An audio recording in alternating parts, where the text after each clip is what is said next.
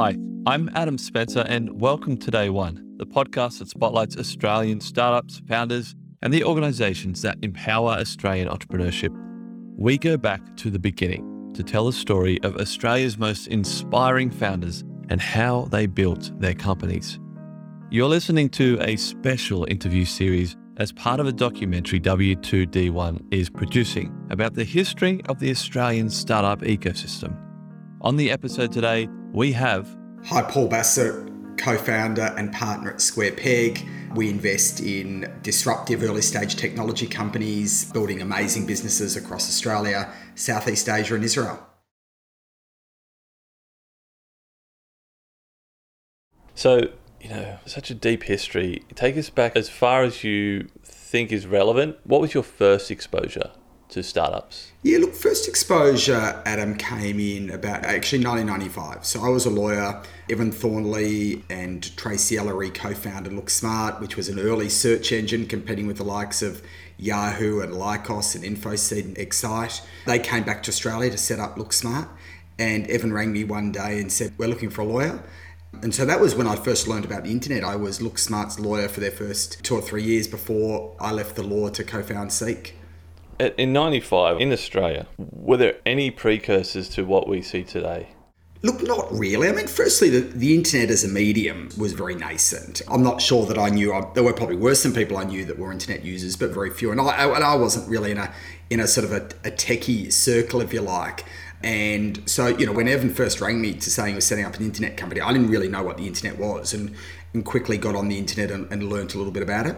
And then broadly from a startup ecosystem perspective, there were very few startups, Computershare was one company that sort of became the leader in the share registry market globally. And Computershare was certainly one company that built a successful startup that people knew. I think MYOB had probably started then. Dave Shane had founded Comtech. So there are a few businesses that we would refer to today as startups, and those people were really pioneers, but it was few and far between. I find it really interesting. So you were looking at a property with your wife, and then you went and jumped on and realised there's a lot of websites, marketplaces, and you briefly thought about going into real estate instead of jobs. That's right. And that was sort of the original idea. As you say, we were looking to buy a house. I guess I'd been inspired by the opportunities with the internet as a result of doing the work for Look Smart, and we saw that the Netscape IPO had occurred, I think August 95. The Yahoo IPO occurred pretty soon after. There was a lot of talk about the internet, certainly particularly in the Bay Area in the US, obviously. And so there was a lot of hype within a small group of people.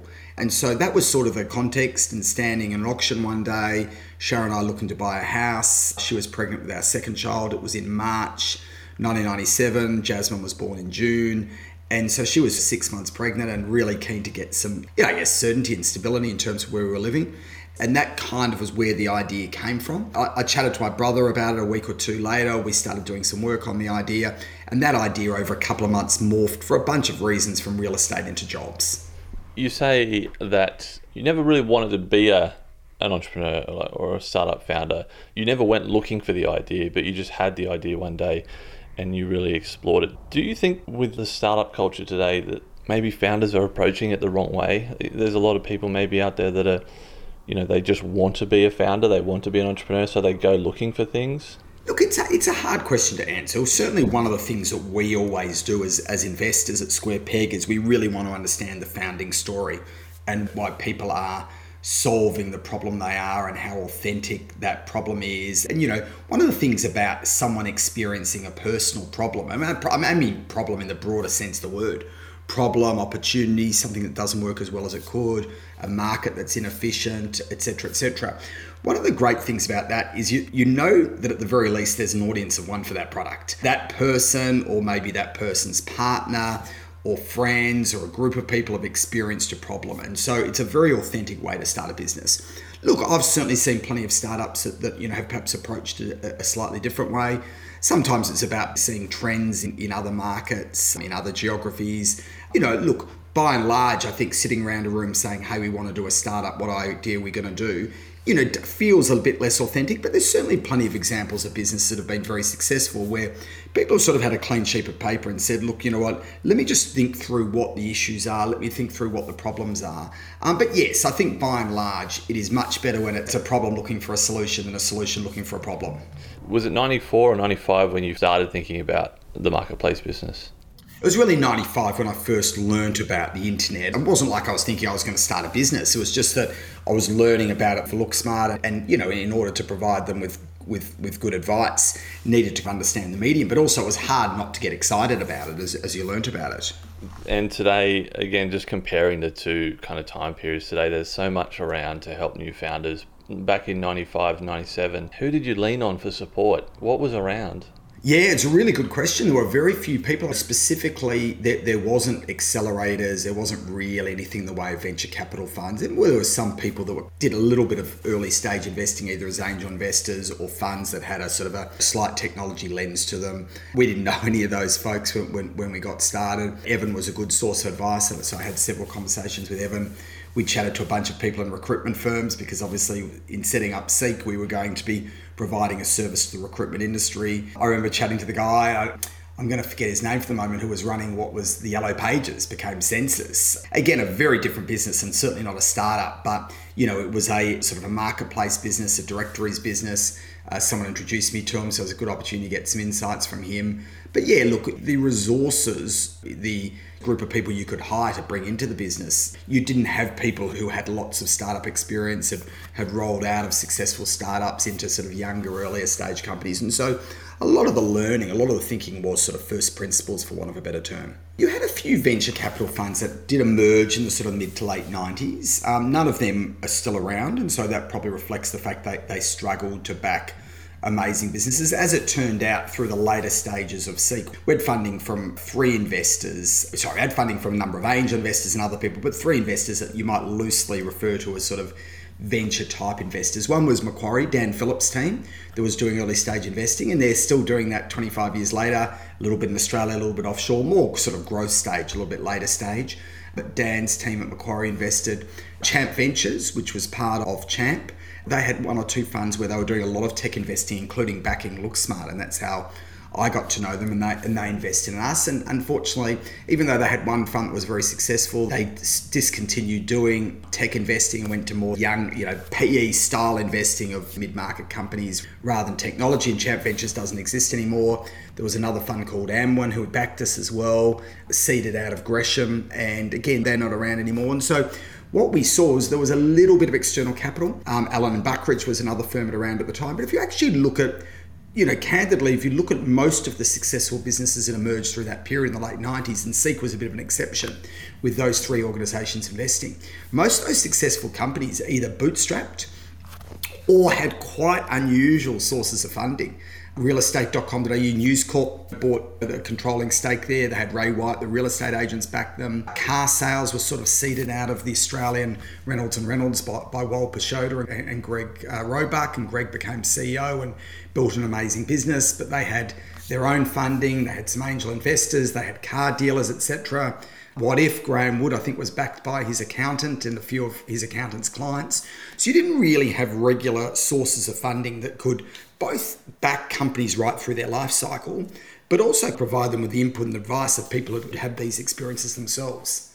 What advantages, 6 years as a lawyer, what out of that experience helped you get started in Seek?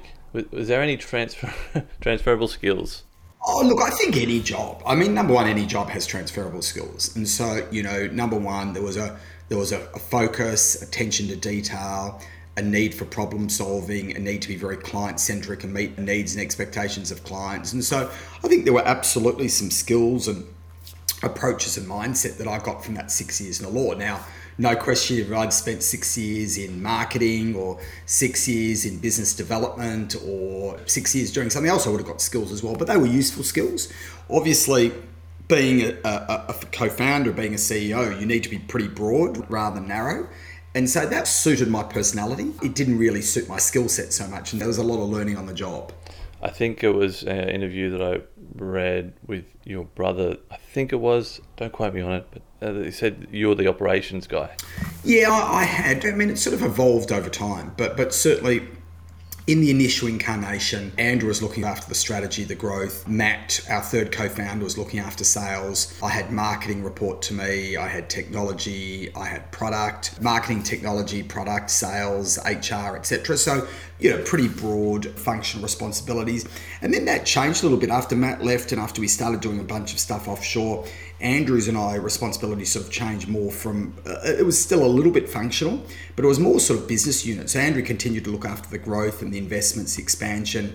He looked after our investments and businesses in the education area, in Mexico, in Brazil, in Southeast Asia. I had the Australian business report to me. I had the China business report to me, and also looked after the shared services of legal, of financial, HR, and tech. But that was sort of the way it worked out. And I love being engaged in the day-to-day detail of a business. Do you still do that these days? And if you don't, do you miss it?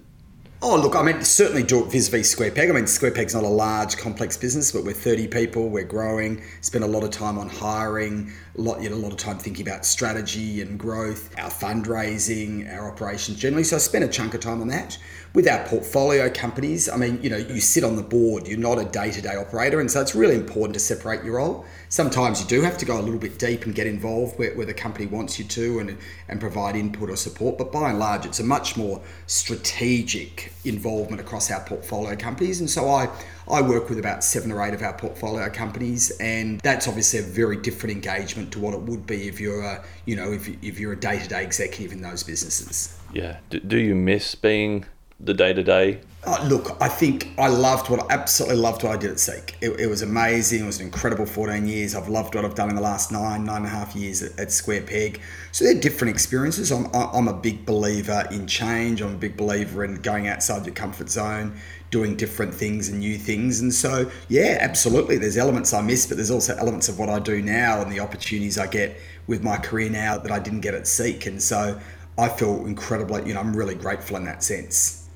A lot of people do point to roughly 2012 as when at least this wave of entrepreneurship starting. Yeah. And I find it really interesting that you decided to resign from Seek in 2011 and Square Peg started around 2012, right? 2012, yeah, beginning of 2012, yep. Yeah. Did you see anything coming? Did you see something coming as why you wanted to get into the venture capital space at that point? Yeah. Well, I think there's 2 separate things. One was a decision to leave Seek after 14 years, which is something I spent 6 or probably 12 or 18 months thinking about before making the decision. And so that was completely separate from the decision to set up Square Peg. And so I didn't leave Seek to set up Square Peg. I left Seek because after 14 years, it felt like time. I wanted to explore new opportunities, do different things. I absolutely loved the company. I loved the people. It was an extraordinary experience, but I wasn't as passionate about the job as I had been. And so it felt like a really good time to change. I had the view that, I'd prefer to look back and say, maybe I've left a year or 2 years too early than saying, I feel I've left a couple of years too late and I should have left earlier. So I think that's the first aspect, Adam. The Square Peg aspect, I think we sat down at the beginning of 2012 and basically said, number one, we think it's incredibly important for Australia to build a really strong technology ecosystem. You're seeing a software, and Mark Andreessen uses the phrase software eats the world, but you see a lot of traditional industries being disrupted by software-driven business models. Those businesses are winning globally, not locally. Australia wasn't producing enough of those businesses. I mean, clearly there were some great businesses produced out of Australia, like those early generation of internet companies like the Seeks and the car sales and a whole bunch of other companies. There was a next group of companies that were becoming very important companies like Envato and, of course, Atlassian, which is the standout, tech company in Australia. It's a remarkable business that Scott and Mike have built. And so we saw, it looked like there were going to be more companies emerging. So number one, we thought there was an enormous need for Australia to produce more and more global winners. Number two, we actually thought that we were seeing more and more people going down entrepreneurial directions. We were seeing people come out of the Seeks and seeing people come out of the Atlassians and starting their own companies, which is obviously a really exciting phenomenon. We were just seeing more founders generally, but there was a complete void in terms of venture capital. And so we had the luxury that with our own capital, with some strong networks, some people at Bassat, people that we knew, my partners at Square Peg, that we could raise some money, get started, provide a recurrent source of funding, really back some great Aussie startups, number one. Number two, get involved, help them, support them. There's no really thriving technology ecosystem in the world without great venture capital funds. And so we thought it was important. That was sort of where we thought we could make a difference and contribute. And of course, what we've seen is just even beyond our wildest expectations, the arrival of some remarkable founders and some remarkable entrepreneurs, remarkable businesses over the last few years has exceeded our expectations. We've been really lucky and been able to back some of them. We've missed out on a bunch of them as well. We're cheering on the sidelines. We're cheering for the ones who are backed, of course, and are actively involved, and we love our engagement. But we're also cheering for the ones that we didn't back, because it's just fantastic for this country to see these amazing businesses produced. I want to try to really go down in that 2000 to 2012 period to try to uncover maybe one or two things that you have observed that have helped get us into the place where we are now. Yeah. What's the foundations that were laid really early on that maybe a lot of people just skim over and don't realise? Look, there's a few things happen. One is, I think, people were seeing more of these great companies produced. A lot of them obviously produced offshore, but what we saw is some really good companies emerge out of Australia, and I think that inspired people, that created, there was a sort of a talent pathway and talent pools. It gave some confidence to investors that you could make money investing out of Australia. And so there was sort of the ingredients, and the flywheel had started to turn in that period. And the thing here is, the analogy I always use is like, for whatever reason, Bjorn Borg emerged as a great tennis player out of Sweden. Sweden wasn't known as a country that produced a lot of tennis players. Probably random that he came from Sweden rather than from Norway or from a whole range of other countries he could have come from. But he happened to come from Sweden. What did we then see in the next 10 or 15 years coming out of Sweden? We saw this factory of amazing Swedish tennis players. And a lot of that is just the inspiration, the role models, kids growing up and saying, hey, I want to be the next Bjorn Borg. Or saying, you know what, if you're looking at a Jimmy Connors in the US, there's some young Swedish kids like, well, yeah, they can produce them out of the US, but there's no local role models for me to look at. And so I think it was the same in tech. The importance of local role models. Those founders went off and backed businesses. Andrew and I and Matt were backing businesses. Scott and Mike were amazing and have continued to be amazing investors in the Aussie technology ecosystem. The guys at Car Sales have been backing businesses, and a whole lot of other people. So you have people working in these high growth businesses saying, maybe I can do this myself, or maybe I'll go enjoy, I really enjoyed my 5 years at this organization. I'll go enjoy a much earlier in organizations. They bring with them their expertise and skills. There's the capital that comes from angel investors, particularly founders who can pass on hopefully some advice and input. It's encouraged institutional investors to come back and start backing venture capital again. And in the case of Square Peg, initially the support of Host Plus in our first institutional fund was pivotal. It's not just backing us. They've backed a whole range of other VC funds. So institutional investors have been really important. Australian Super, who have backed us, and other VCs have also been really important. So you started to see all of the elements move into place. And so the last 10 years have been certainly really exciting to see businesses like Canva and Airwallex and Rocked and Linktree, some amazing Aussie companies emerge in the last decade. And those companies are Airwallex is a great example. It's 6 years into its journey. It launched its product in 2017, 4 years ago. And so these are remarkable businesses, and more of the best and brightest kids are saying, I want to work in startups, or I want to start my own company. I'm familiar with all of those, and I know the name Rocked. What do they do? Yeah, Rocked is probably less known because, it has about 150, 200 people in Sydney, but Bruce Buchanan, the founder and CEO, has been living in New York for the last 7 or 8 years. They're a B2B business, so they don't have the same consumer brand that a Canva has, for example. But basically what they do is they partner with e-commerce sites and other businesses sort of selling product or services online, and they effectively connect that end customer, with brands who are looking to acquire new customers. And they use a lot of data They use a lot of data to understand exactly what that consumer is looking for. And let's say, for example, you've bought a ticket to a concert on Live Nation Ticketmaster. There might then be an opportunity to buy insurance for that ticket. You might want to buy parking in the car park nearby. You might be interested, you've got purchase intent. You might, as a consumer, you might be interested in, for example, signing up with Uber Eats, and you might get a $20 voucher or something like that. And so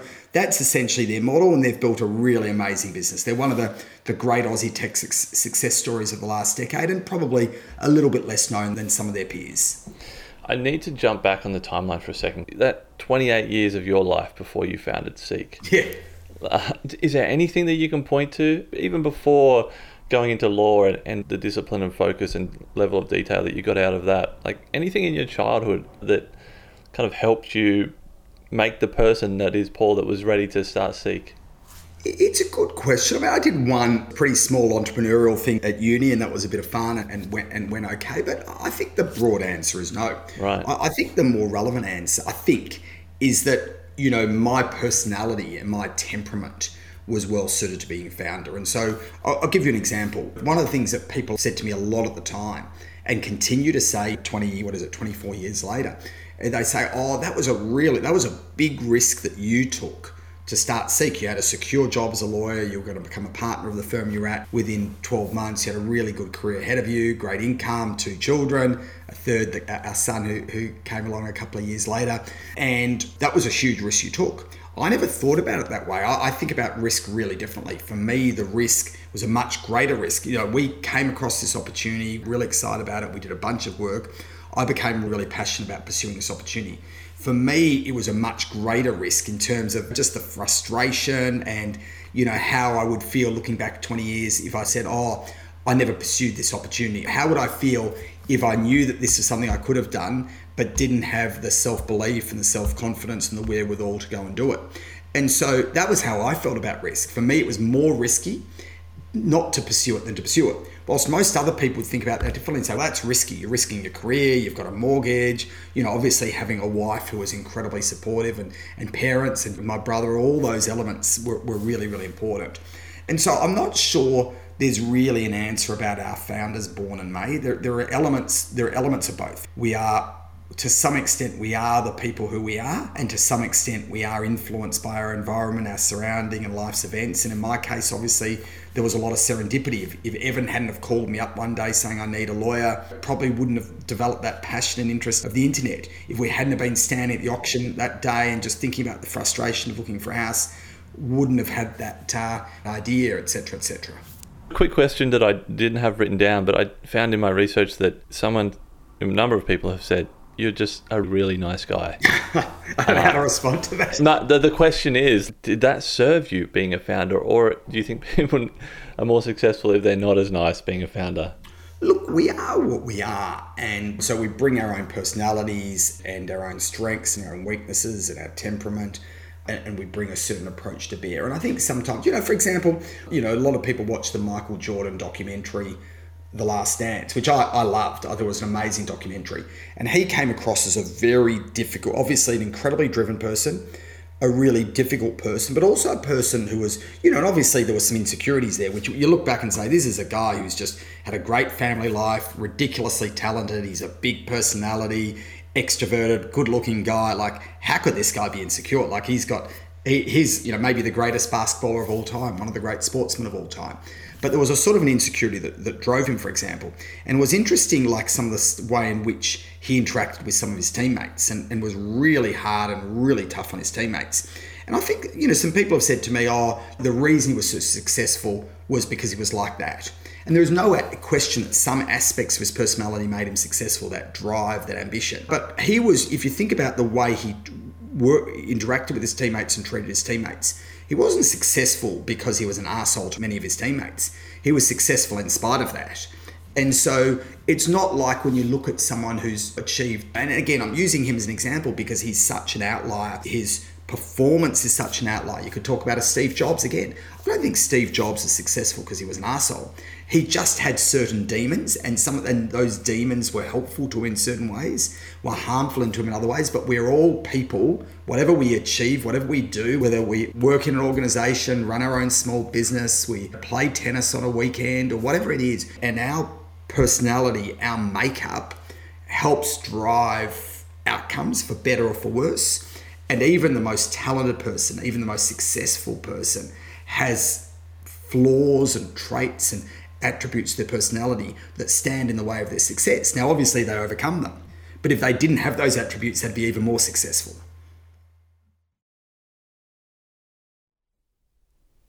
Okay, we've covered some really good history around the starter seek and what the kind of landscape looked like then. When you guys started Square Peg, what did the landscape look like at that point in time from your perspective?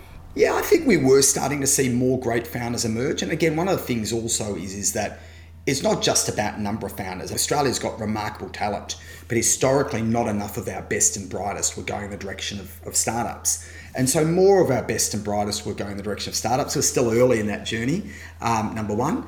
More of those founders were focused on building global businesses rather than just solving a problem locally. And so Canva talks to that, Airwallex talks to that, Culture Amp talks to that, Go1 talk to that. Thinking global from day one, so much more ambitious, much more self-belief in terms of but again, we're really early in that journey. There wasn't much in the way of accelerators. I mean, I think StartMate was emerging or just emerged then in 2012. But, we didn't have much in the way of accelerators. We didn't have much in the way of just the various aspects of an ecosystem that you really need. Lawyers and accountants who have a lot of expertise in advising young companies, mentors, people, so those elements were nascent. And from a capital perspective, it was pretty barren. And so that was the problem that we felt we were uniquely placed to solve. As it turned out, at a similar time or just after us, some others came along, which is sort of a remarkable sort of serendipity. And I suspect, I haven't spoken to people like Daniel about this, and he's a really good friend of mine, or Nikki or Rick at Blackbird. I haven't asked them a specific question, but I think their thinking would have been exactly the same as us, which was, hey, there's some green shoots coming out of the startup ecosystem in Australia, but there needs to be some capital. There needs to be funding for these folks, because if there's no funding, it makes it much, much more difficult. What's the biggest thing that surprised you about the Australian startup ecosystem over the last 2.5 decades? I think the rate of change in the last few years, and particularly the last 3 or 4 years, I think we've got a long way to go. And we're lucky we invest in Israel and we get to compare the Aussie ecosystem to the Israeli ecosystem. But if you'd said to me, even 5 or 6 years ago, let alone 25 years ago, if you'd said to me, Atlassian is going to have a market cap over $100 billion US and be one of the largest companies in Australia, Canva is going to raise money as a private company at $40 billion US and, have revenue in the order of, $1 million 9 years after founding, $1 billion ARR 9 years after founding, 6 or 7 years after first, generating revenue, that Airwallex was going to basically build this sort of global financial services infrastructure, basically start in China in terms of the first market was really focused on, raise money from Tencent, one of the great technology giants, as a pre-revenue business, et cetera, and on and on and on. Afterpay, we haven't talked about what Ant and Nick have achieved. It is remarkable. Again, one of the great business stories in Australia in the last 30, 40 years, not one of the great technology business stories, one of the great business stories in Australia. I remember when we got to $1 billion market cap, we were listed already.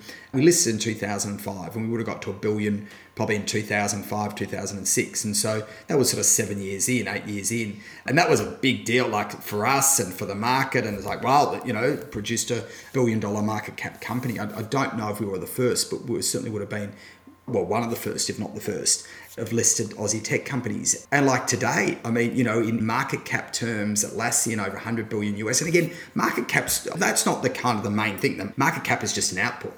The point is these companies produce amazing products, incredible teams, high growth. Their customers love what they do. They have a great love from their users, whether they're businesses or consumers, or in the case of Canva, both. And it's just a remarkable story. So that's the thing I'm most excited about, because I think we were very bullish, but the last 5 years in particular has exceeded our most bullish expectations. I have a follow-up question. How does it feel to build a company like Seek? How does that make you feel? Look, I think when you put the question that way, I mean, it feels great. I mean, you have a lot of pride in just building something from scratch. The incredible group of people that were and are at Seek now, 24 years later. Obviously, I'm long out of the business, but just an amazing group of people who were just good people, good values, really, really cared about what they did. Really just incredible mutual respect and admiration across the team. People just loved working with each other. Obviously, the fact that we were helping people looking for jobs and find jobs. I mean, that's one of the most important things in people's lives is finding rewarding and fulfilling careers to pursue. So, yeah, you feel great about it. Candidly, do I spend a lot of time thinking about it? And it's really nice when people ask you the question because you stop and reflect. But, to be honest, I spend every day thinking about, what we need to do better at Square Peg, how we can help our portfolio companies. Obviously, some of my mind space is on AFL, which I love my involvement with. What are the opportunities for us at Square Peg? What are the opportunities and threats for our portfolio companies? How can we help them more? That's the stuff you spend all your time thinking about. Yeah, I feel a little bit bad about, making you look back when you're really set on the future. No, it's really nice. It's a great thing. I wish I did it more often. I think the comment that I probably made is that we're now doing it now. Hopefully it's of use to some of the people listening at them. But I find it a bit boring when people are always talking about the past. I mean, if I'm spending time with Scott and Mike, I'm going to ask them a bunch of questions about their story of building at Atlassian and why they were successful and why they've been able to build an amazing business. And I've heard them do some fantastic podcasts and really enjoyed those. But if every time you saw Scott and Mike, that all they were talking about is, what they've succeeded, what they've achieved, you'd be really bored. The exact opposite is the truth. They're always talking about, particularly where they can help the tech ecosystem, things they might be doing in relation to sustainability and climate change, opportunities to grow Atlassian. They're the people who inspire me, the people who are thinking about problems to be solved, how to help people, how to grow their businesses. And that's amazing. But I love hearing people tell their stories. I just think it's boring if that's all they do. Okay, let's look at the future. In your opinion, where are some of the biggest kind of gaps that we need to fill? Like, where do we still need to make some big improvements in? Look, I think there's a few things. I think there are elements of our ecosystem that are working okay and not great. We need more capital. We would welcome more competition from local players and offshore players. It's been a sea change over the last 10, 12 years, but there's still a long way to go. One of the things we see in Israel and in the Bay Area, obviously, is these incredibly sophisticated angel investors who've got really strong networks. We're seeing more and more of that here, but I think there's really opportunity here, both at the VC side and the angel side, to continue to have increased volume and sophistication investors. We need more and more of the best and brightest kids saying, hey, I want to start. They don't have to be kids, obviously, but the best and brightest saying, I want to pursue startups. More and more people rolling out of these great Aussie tech success stories and founding or joining the next generation of startups. It's probably, we don't need any new ingredients. We need more of all the ingredients. I would love to see more great startups emerge out of places other than Sydney and Melbourne. But for example, what South Australia is doing in specific areas around space technology, around defence, around cyber is really exciting. And they've got a premier who is ridiculously passionate about this area, which is amazing. So I'd love to see those benefits sort of spread more widely. Love to just see more and more Australians employed in startups. I think we've traditionally shied away from some of the biggest problems. I think that's really changing. We're back Q Control, Mike Biersick in quantum computing. We're seeing a lot of companies in space like Fleet as an example, Gilmore, etc. So we are starting to solve some of the bigger problems. It's great to see funds like Main Sequence emerge, who are trying to partner with universities and research institutions, because historically we've been great at research. We've been pretty poor at applying that research. Other countries, the Israelis, have done that incredibly well over the last 50 years, particularly in life sciences. And so, I think we just need more. We need that flywheel to spin faster, and we can't be complacent, because our biggest employers, and this is not having a crack at our largest companies, most of our biggest employers are what I would call national champions. They are the best and the biggest in Australia at what they do. They're not necessarily the best in the world, and they are at risk of being disrupted by companies that are the best in the world at what they do, as you see more and more of these software-driven business models. And even if they're not disrupted, they're going to be employing less people. as they try to get more and more efficient and use technology more. If we don't want to be a branch office, if we want to have some of the great jobs in the world, highly productive, well-paid jobs, fun, exciting jobs, there needs to be more Seeks, there needs to be, more Envatos, and there needs to be more Air Wallexes, there needs to be more Rocks, there needs to be more deputies. We need more and more of these companies, and I think we're on a great trajectory. We've got a long way to go. One of the kind of things that you guys look for at Square Peg are founders doing their life's work. Right? What's your life's work? Such a great question, Adam. I don't think I've ever been asked that question before. I think I get my energy from building things, from growing things. And so by extension, in seeing that investing in startups and working those startups, you don't get to have the same level of engagement as building your own startup that I did at Seek, but you get to see it across, in our case, 50 companies and growing, which is a remarkable privilege. So that's where I get my energy from.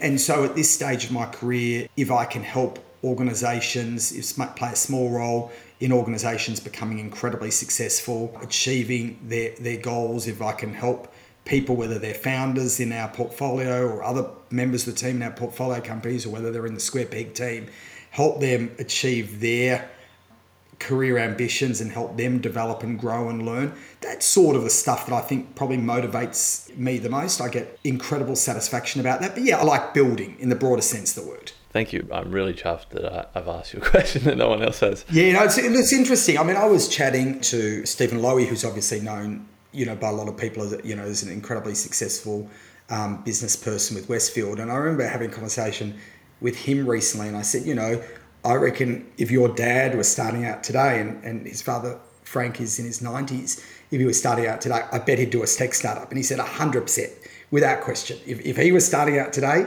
in 2021, he would absolutely do a tech startup, because this is where most of the big problems in the world are being solved. Yeah, well, that's interesting, because that just reminded me of another question I wanted to ask you. 28-year-old Paul starting out again today, what problem would you want to tackle? I suspect something related to climate change and sustainability, I'm guessing. Yeah, interesting. So the last two questions, new founder came to you tomorrow. What one piece of advice would you give them? Believe in yourself, be bold. That's probably two pieces of advice. Third piece of advice would be, unless you're curing cancer or sort of sending a rocket to Mars, most of the questions that we need to answer are pretty easy to answer. The hard part is working out the right questions. Spend as much time, if not more time, thinking about what the right questions are. A good but imperfect answer to the right question is so much more valuable than a perfect answer to the wrong question. That's brilliant. That's good advice for me, thinking about the right questions to ask as well. Exactly. That's a podcaster. And this last question it's not really a question, but as you know, I'm trying to create a documentary here that will just tell the entire history as truthfully and honestly as I can about the Australian startup ecosystem. We want everyone to listen to this: founders, investors, academics, policymakers. Any one of those categories or all of them, what message do you think people need to hear from you? What I'd sort of say to policymakers in particular, I'd probably slightly different message to each, but everyone sort of chat about the policy side. And we're seeing a little bit of this, but what I'd say to policymakers is this stuff really, really, really matters. The Singaporeans get it, the Irish get it, the Israelis get it, and actually creating a framework. This isn't about handing out lots of bucks and whatever and giving money to venture funds like us. We're now self-sustaining. We can raise our own funds. It's not an issue. I mean, maybe there's some emerging funds be great to support. That's not the point. The point is creating an environment, creating a framework where we produce, more and more of our best and brightest go in these directions. Because at the end of the day, the software engineer who writes code that's used by millions of people around the world, that is one of the most productive jobs ever in the history of mankind. It's a remarkably productive job, writing software code that's used by millions and millions of people. You couldn't do it in the past. I mean, historically, you'd handcraft a product that might be used by one person, a suit or a pair of shoes, shoes for a horse. If you think about it, the only way in which a country can create long-term prosperity is through productivity growth. We need more and more of our population, more and more people in our country, not just doing really rewarding jobs and fun jobs and involved with great companies, but really highly productive jobs, because that is the way in which we'll sustain the prosperity that we've come to get used to in Australia.